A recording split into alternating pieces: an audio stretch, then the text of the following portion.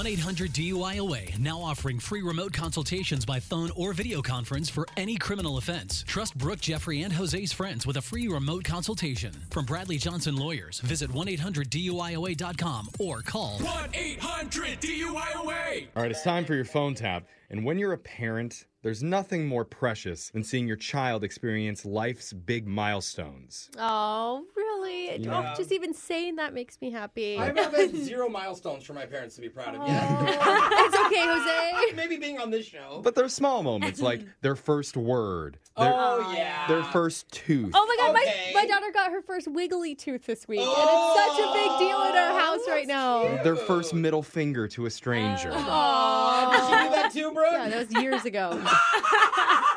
But the thing is, you want to be there for those moments, and if you're not, it can make you do some weird stuff. Like, I don't know, calling up a daycare and accusing the staff of trying to take those special moments from you. Yeah. That's what kind of happens today. You'll hear how it goes in your phone tap right now. It's another phone tap. Weekday mornings on the 20s. Hello, Hi, I'm looking to speak with Miss Danae. this is Danae. Who is this? My name is Ruth, and you have a kid in your group, Penelope. I'm her aunt. Oh, hi. How are you? How can I help you? Actually, I'm glad you asked me because I'm not good. So yes, you can help me. Oh, everything okay? I am calling about the incident that happened last week. I'm sorry. Something with Penelope? Of course, with Penelope. Her mom has been in tears since it happened. Since what happened? I'm sorry. I'm trying to figure out what happened exactly. You know, when Penelope took her first steps at the daycare? Oh, I thought it was a nice moment. Is her mom upset? Upset? More like devastated. My sister is beside herself.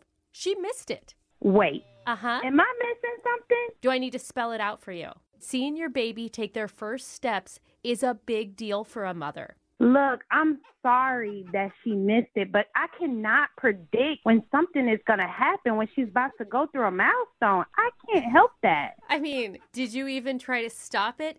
Why would I want to stop it? Are you outright admitting right now that you didn't even try to prevent it? You want me to make her sit there and she's taking her first steps? I don't understand why you're mad with me. What, is the toddler too strong for you? I mean, a little push. That's all it would have taken. You want me to push? You want me to push a child? I don't know. It's not my job, okay? Put baby ankle weights on her for all I care. What? I just want to make sure that her mom does not miss another precious moment. Lady, you have lost your mind. Just put yourself in the mother's shoes. She's missing out on everything. Won't she come in, sit her there all day, and then she won't miss any moment? People have jobs. They're not responsible for watching their children. You are. Excuse me? And last month, she found out that her daughter saw a hamster for the first time at your daycare. And you stole that experience.